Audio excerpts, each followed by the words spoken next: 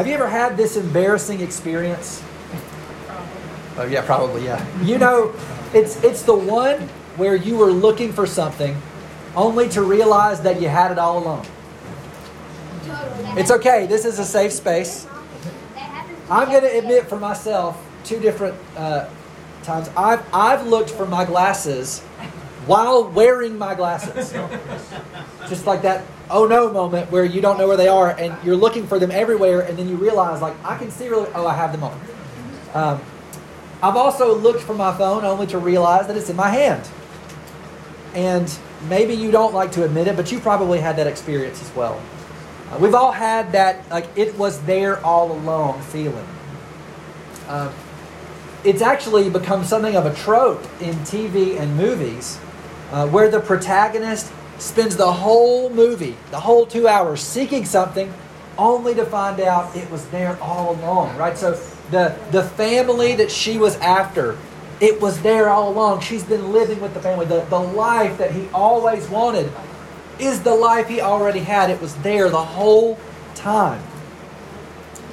Now it's a little different, but in today's text, in Hebrews chapter 10, we're going to see that the complex theology our author of Hebrews has been drawing out and building and explaining, that was there in the Old Testament all along.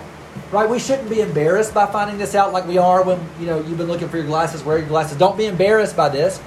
Right? And it's a little bit different, but it is a similar principle that it was there the whole time.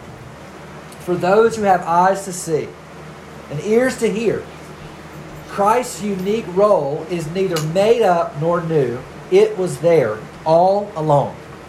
So stand with me and let's read Hebrews 10. If you can stand. If you don't want, I realize this is very different. Right? So if you're able, willing to stand, please do.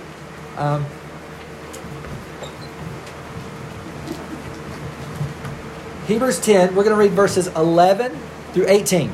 Hear the word of the Lord this morning. And every priest stands daily at his service, offering repeatedly the same sacrifices which can never take away sins.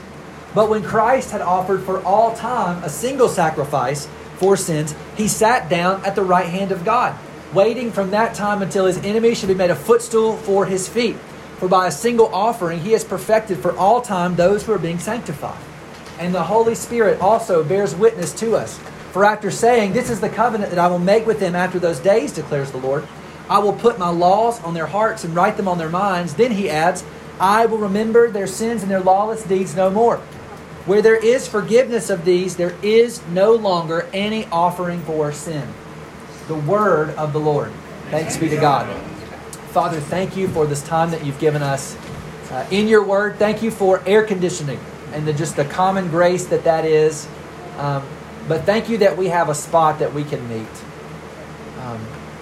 Help us to treasure this time together. I do pray that you would use this time and make it fruitful and get our attention just through this change of pace, this change of space. Get our attention and help us to learn from your word, to hear your word, and help us to glory in the fact that Christ and his coming kingdom, they're not made up. They're not new. They've been there all along, and this has been the plan all along. They were there even in the Old Testament times as the anticipation and the expectation, and we have entered in to the glories of it. And yet it is not all that it will be. And so, Christ, we long for you. And we pray that you would make your word bear fruit in our hearts by your Spirit. In Jesus' name, amen. Be seated. Okay. So there's a great contrast in these verses. And maybe you picked up on it, maybe you didn't, but it relates to their posture. The posture of the priests in the Old Covenant and the posture of the new great high priest. Did you see it? There are the standing priests and there's the seated priest. In verse 11, it says, every priest stands. And in verse 12, when Christ had offered for all time a single sacrifice for sins, he sat down. So we have the contrast between the standing priest and the seated reigning priest. Okay, let's look at the standing priests in verse 11 first. They stand day after day to perform their duties. Why? Because they're never finished. And they're never finished because they have to offer the same sacrifices every day. This is exactly what's said here. And the reason that they have to offer the same sacrifices is what? Those sacrifices that they offer, they never take away sins. They never fully, finally, effectively deal with sins. They don't remove them. I'm going to share this quote in the newsletter tomorrow. It's lengthy, but I think it's really helpful for us. William Barclay is a commentator, and this is what he writes about when you look at that phrase, the same sacrifices day after day. This is what he says about that. And it's actually somewhat of a quotation of Numbers chapter 23. But he says, every day, so long as the temple stood, the following sacrifices had to be carried out. And again, he's reading from Numbers 28, verses 3 through 8. Every morning and every evening, a male lamb of 1 year old, without spot or blemish, was offered as a burnt offering. So morning and evening.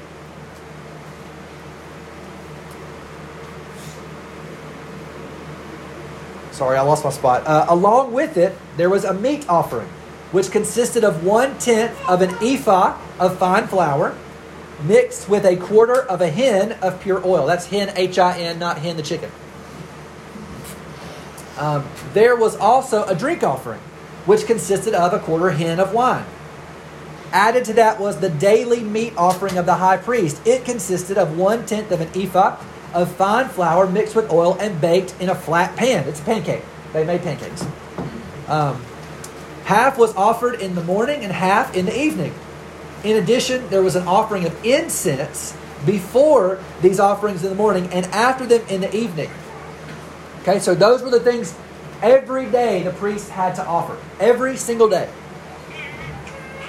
He says, Barclay says, there was a kind of priestly treadmill of sacrifice. There was no end to this process, and it left men still conscious of their sin and alienated from God. That's what he's saying. This idea that they're constantly moving, but they're never getting anywhere. I think that's a really good illustration of the sacrificial system.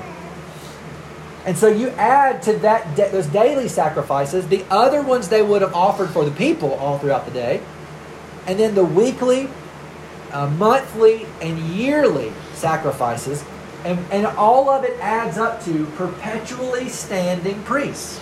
They're always standing. They're always working because under the old covenant, a priest's job was never finished. But then you move to verses 12 through 14, the seated and reigning priest. The seated reigning priest. Albert Mohler, in his commentary, says this: how many times and in how many ways can the author make this point? Evidently, one time is not enough.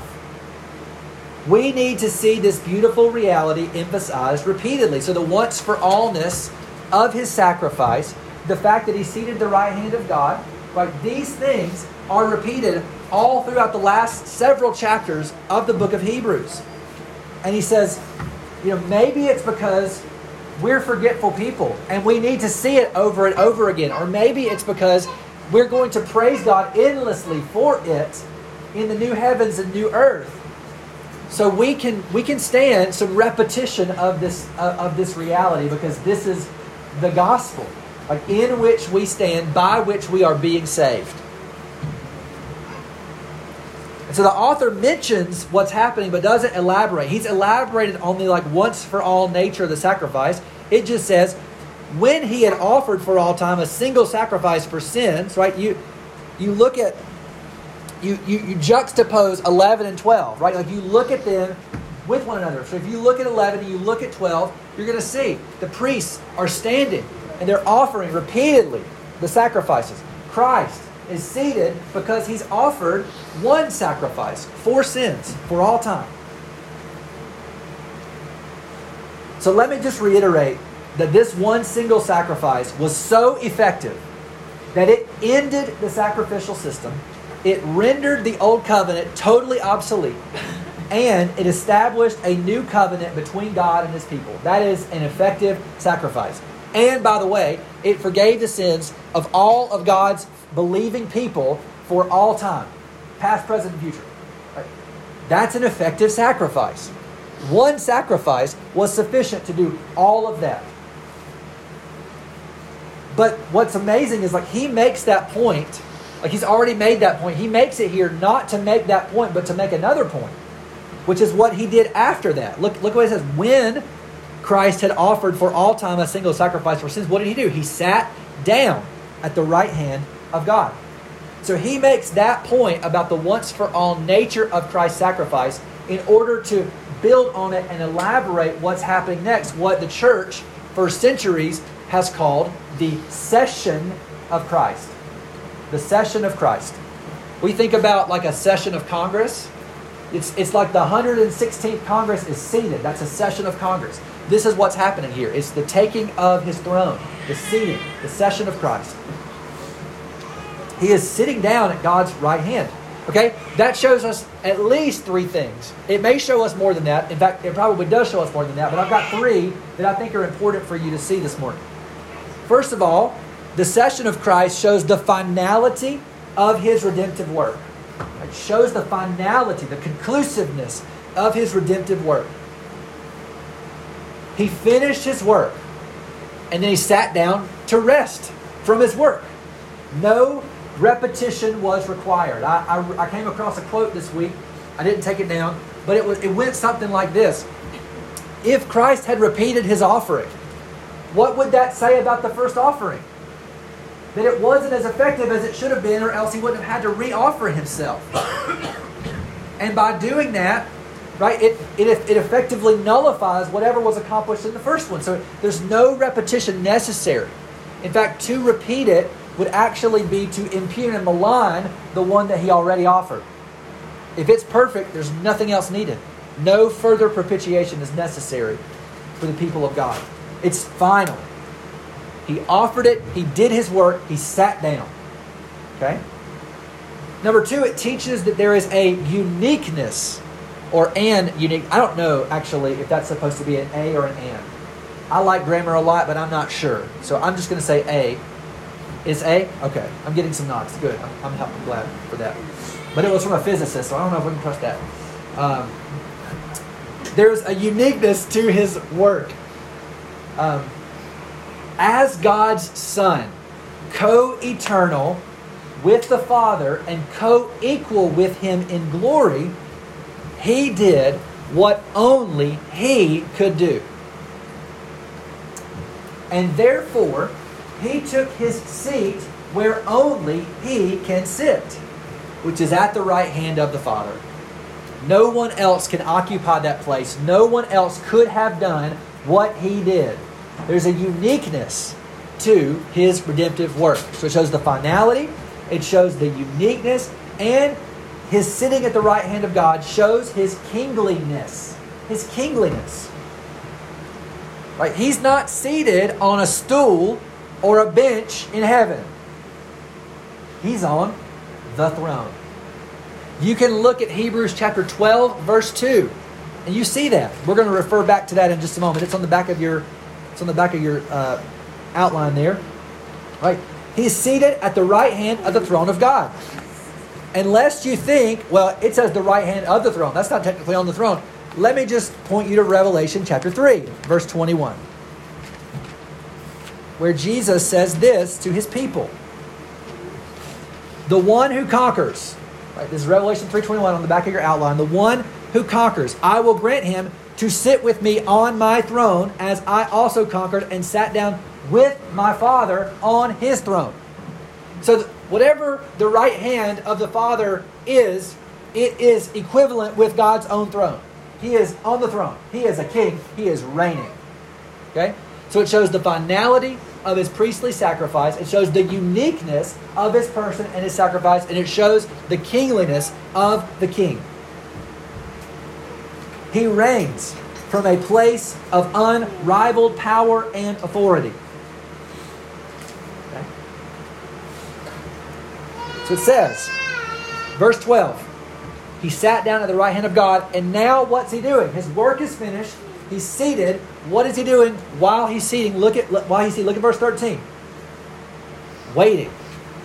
Since his atoning work is finished, he is simply seated and waiting. Waiting on what? Well, here it says, waiting for his enemies, the time when his enemies should be made a footstool for his feet. In other words, he's accomplished the work. And what he's doing now is he's waiting for the full effects of his atoning work to be realized, like to come to fruition. And he's waiting on them to be revealed. So realized and revealed. The full effects of what he purchased. He's just waiting as he reigns. He is in the process of subduing his enemies as the great king priest after Melchizedek's order. Okay. Now this verse, what's said in verse 13, his enemies should be made a footstool for his feet. This is not the first time that we've seen those words. We actually saw it in Hebrews chapter 1, verse 13. So if you look back at Hebrews 1:13, again, you can just turn there on your outline. Hebrews 1:13. We've seen it in this book. And to which of the angels has he ever said, sit at my right hand, right, until I make your enemies a footstool for your feet? And what we come to find out, when we studied that, what we did find out is that that's not the first time that that's ever been said. That was quoted in the book of Matthew when Jesus talks to the Pharisees about who he is. And that wasn't the first time that was quoted. That was written in Psalm 110. So I would like for you to turn to Psalm 110 with me, because I'm going to read the whole psalm. So you've got a few of those verses on the back there, but since I didn't make you turn to the other ones, I'm going to ask you to turn to this one, because what you're going to find out is that all the way back in David's time, David writes this psalm, and he is anticipating a priest and a king united in the same person. Right? This is what we studied when we studied these things about Melchizedek. But this is what David says in Psalm 110. The Lord, Yahweh, says to my Lord, sit at my right hand until I make your enemies your footstool. The Lord sends forth from Zion your mighty scepter. Rule in the midst of your enemies. Your people will offer themselves freely on the day of your power in holy garments. From the womb of the morning, the dew of your youth will be yours. The Lord has sworn and will not change his mind. You are a priest forever after the order of Melchizedek. The Lord is at your right hand. He will shatter kings on the day of his wrath. He will execute judgment among the nations, filling them with corpses. He will scatter chiefs over the wide earth. He will drink from the brook by the way. Therefore, he will lift up his head, subduing his enemies. That's right there. That's what it looks like. Look, he will execute judgment on the nations, filling them with corpses, scatter the chiefs over the wide earth. God will subdue the enemies of this king priest who sits at his right hand. So this is not like, Hebrews 10 is not the first time we've seen this, but what he's doing is he's taking that psalm and he's building this really complex theology of Jesus as that king priest prophesied, promised in Psalm 110. And we also see allusions to his enemies being made his footstool or sitting at the right hand of God in Hebrews 8:1. Right, we have such a high priest seated at the right hand of the throne of majesty in heaven. Hebrews 12:2 that we just looked at a moment ago. Looking to Jesus, the founder and perfecter of our faith, who for the joy that was set before him endured the cross, despising the shame, and is seated at the right hand of God. These verses are very important verses to our author.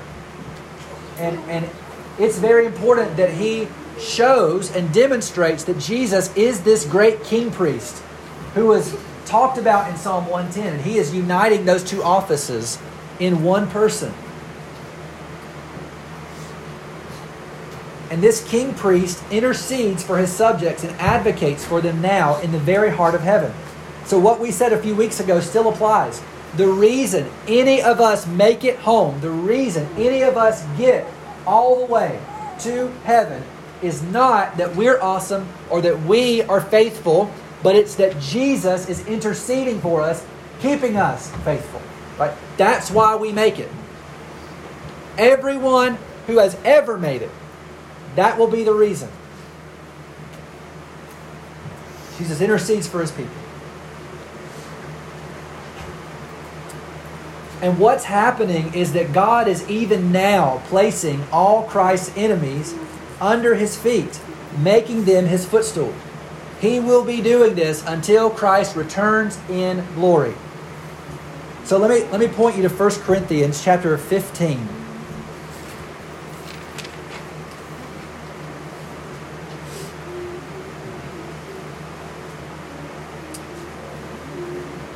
Paul is defending the resurrection against some naysayers.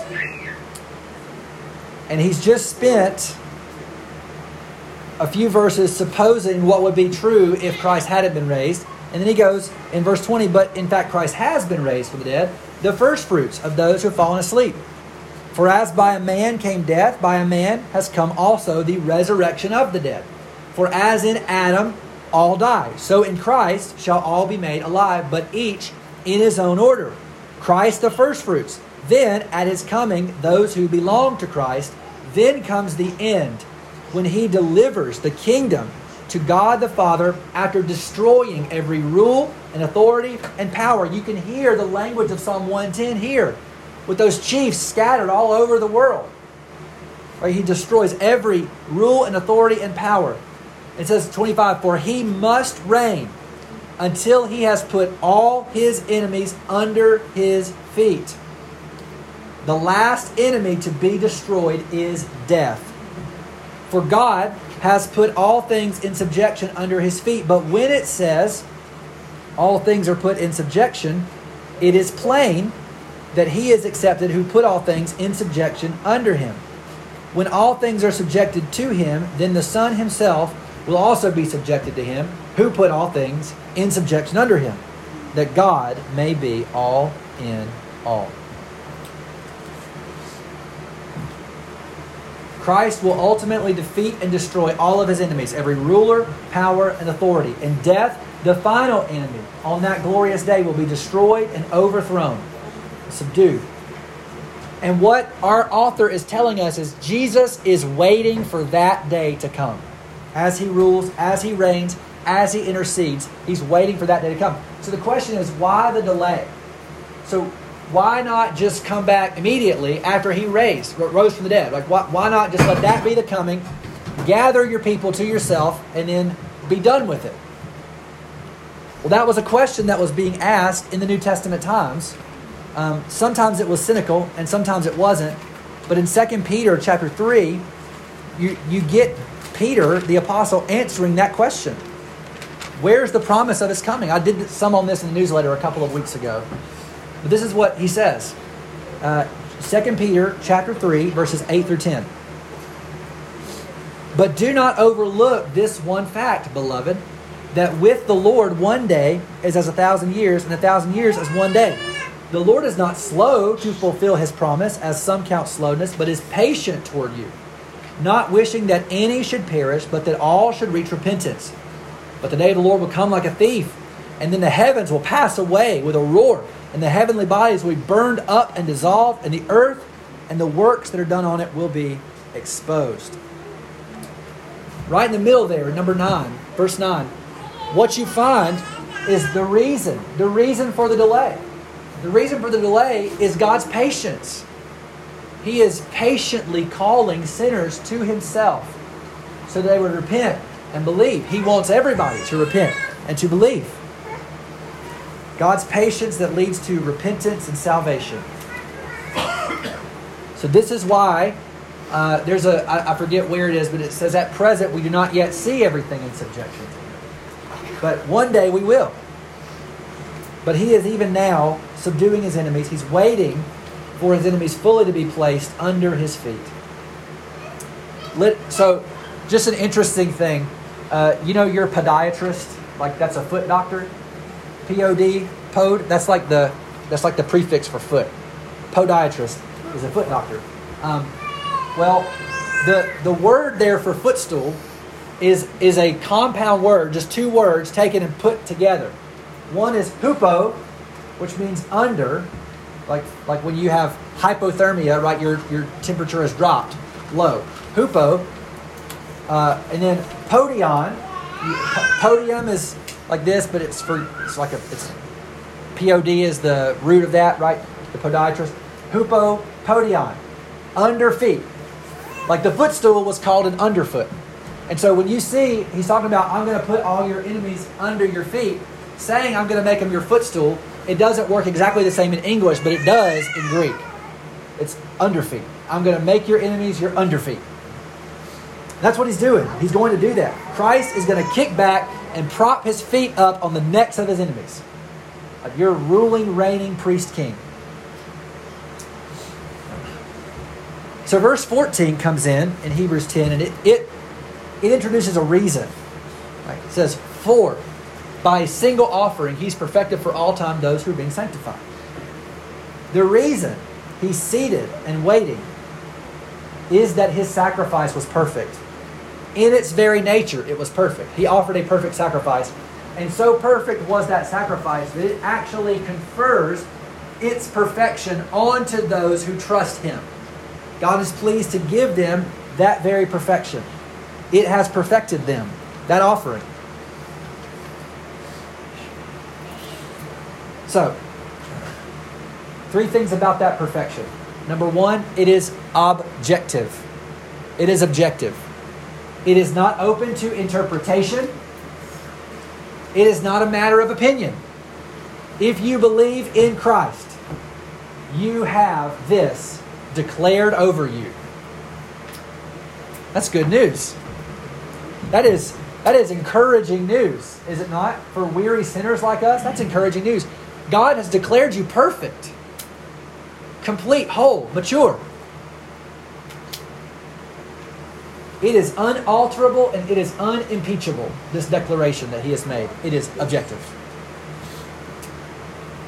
This perfection, here's a different word. This perfection is forensic. Forensic. Forensic. Forensic. I'm using this in the old sense of that word. The legal sense. It's a court declaration. Like justification. We are declared by God in his public court to be every bit as righteous and perfect as Jesus himself is by virtue of the sacrifice that he offered and nothing else. It's objective. It's forensic. It's a legal declaration. The last thing on that is it's an already and not yet reality, this perfection. And we actually see that working in verse 14. Isn't it, the language is interesting, right? He has perfected those who are being sanctified. We might can substitute a word there for being sanctified. We might could say being perfected. He has perfected for all time those who are being perfected. What? This is a mystery of the already and the not yet. We are sanctified. We've talked about that last week. We are sanctified, and yet we're being sanctified. We're saved and being saved. We're perfect, yet being perfected. So let me just encourage you by virtue of what he says here. Your standing with God never changes, even in your moments of sin. Never.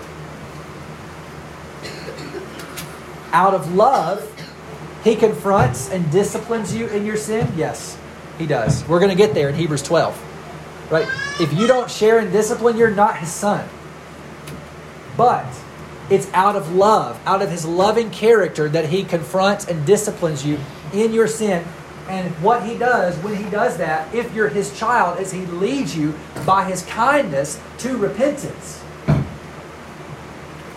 And through all of that, right, so meeting you in the midst of your imperfections and your sins, he never stops viewing you as what you're going to be on the last day, which is what he's declared over you for all of your life. You're perfect. You're perfect. He never stops viewing you that way as perfect, even as he gets in there and rolls up his sleeves and gets down in the muck with you to pull you out of your sin and your imperfections and to change you, He never stops viewing you as perfect. That's amazing. Like, that's encouraging to me. The master potter is perfect in his ability to see, to have a vision for what he wants you to be, and then to get you there. He knows every movement, every revolution of the wheel, every movement of the hand, every pressure point to place on you, the clay. He knows how to get you exactly where He wants you to be. And where He wants you to be is the most perfect version of you. Namely, you made in the image of His beloved Son. He's doing that in you right now, even as He sees you for what you will be. Your call is, in a very real sense, to grow up into what you already are. You have this perfection declared upon you, and the Christian life is just you growing up imperfectly into that. Yes, sometimes it will be painful and unpleasant. Let me ask you, you ever watched an artist work with clay? Do you think that that's a pleasant experience for the clay? Like, they slap that thing down there and they start hitting it, and they push and they tug and they pull, and sometimes they just like smash it down and start over, right? But like, it becomes something beautiful through all of that pressure and pain. Through all of that unpleasantness, it becomes something better than it was. And then it's like, it has to get put into the fire to really become useful. It's got to go through that fire. But the master potter all along has a vision for what he wants it to be, and he's perfect. He is 100 for 100 in his ability to get his people where he wants them to be. There's never been one of his people who did not fully, finally realize that perfection on the day of glorification. None. He will not forsake the good work that he has begun, but will carry it through all the way to completion on the day of Jesus Christ. Philippians 1:6. He who began a good work in you. Paul says, I'm confident of this, that he who began a good work in you will bring it to completion at the day of Christ. The forensic, objective declaration upon you, because of what Christ has done, then, is the basis of your welcome before God's throne, and it is what keeps you boldly approaching His throne of grace when you've sinned, and it's what fills you with courage as you imperfectly pursue the path of sanctification. God declares you perfect and then puts that declaration to work in you so that it brings about what God wants from you.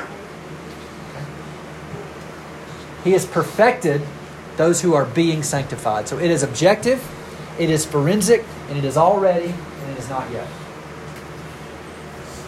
We are already perfect, and yet we're not all that we will be.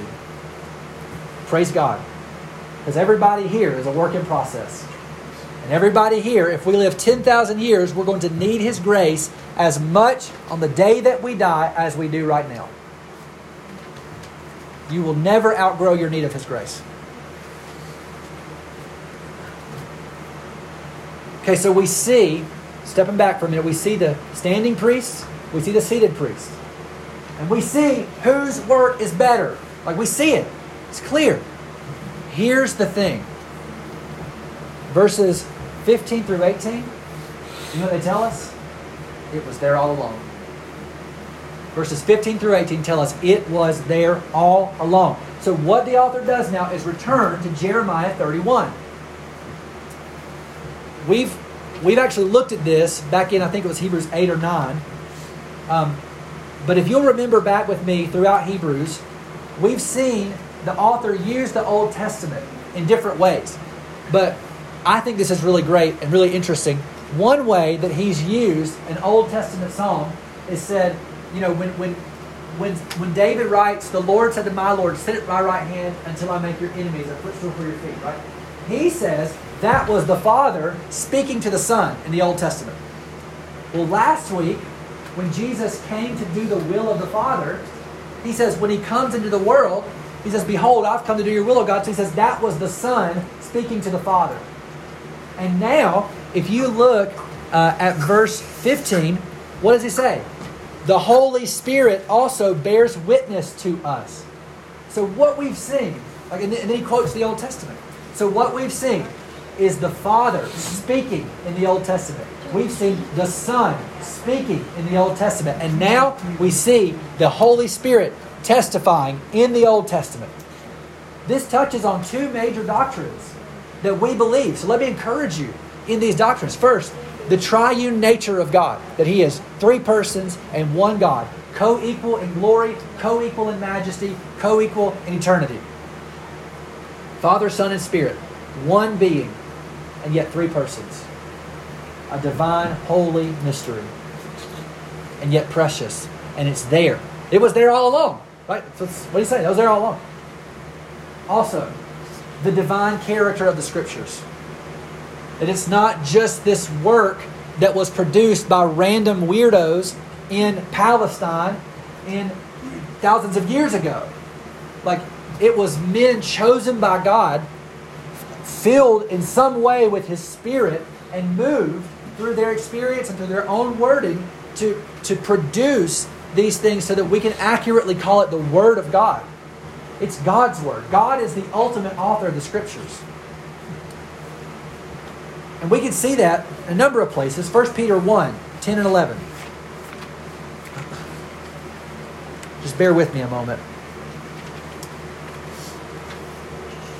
Concerning this salvation, the prophets who prophesied about the grace that was to be yours searched and inquired carefully, inquiring what person or time the Spirit of Christ in them was indicating when He predicted the sufferings of Christ and the subsequent glory. So the Spirit of Christ is the one predicting the subsequent glories and the sufferings of Christ. Okay? 2 Peter chapter 1, just a few pages over, verses 20 and 21. Knowing this, first of all, that no prophecy of Scripture comes from someone's own interpretation. For no prophecy was ever produced by the will of man, but men spoke from God as they were carried along by the Holy Spirit. So who is responsible for the production of Jeremiah's prophecies? The Holy Spirit, who carried him along. Jeremiah spoke from God. 2 Timothy 3, 16 and 17. All Scripture is breathed out by God and is profitable for reproof, for teaching, for reproof, for correction, for training in righteousness, that the man of God may be complete, equipped for every good work. The author of the Scriptures is God Himself.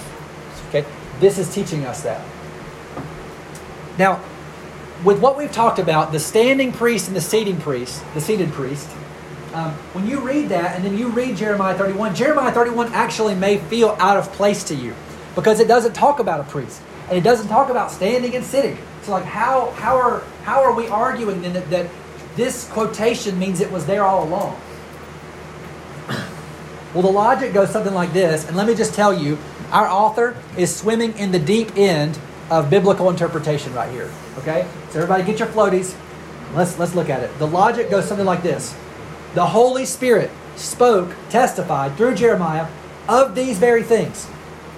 Namely, the end of the sacrificial system when the new covenant achieved the goal of real forgiveness of sins. So what we learned is we know the blood of bulls and goats under the old covenant could not take away sins. In other words, they're not forgiven. And if in the new covenant, God will remember sins and lawless deeds no more, in other words, they are forgiven, then it must follow from that there is a better sacrifice that will supersede and displace those sacrifices that couldn't take away sins. If under the new covenant, sins are forgiven, there's got to be a better sacrifice than those. That's what I'm saying.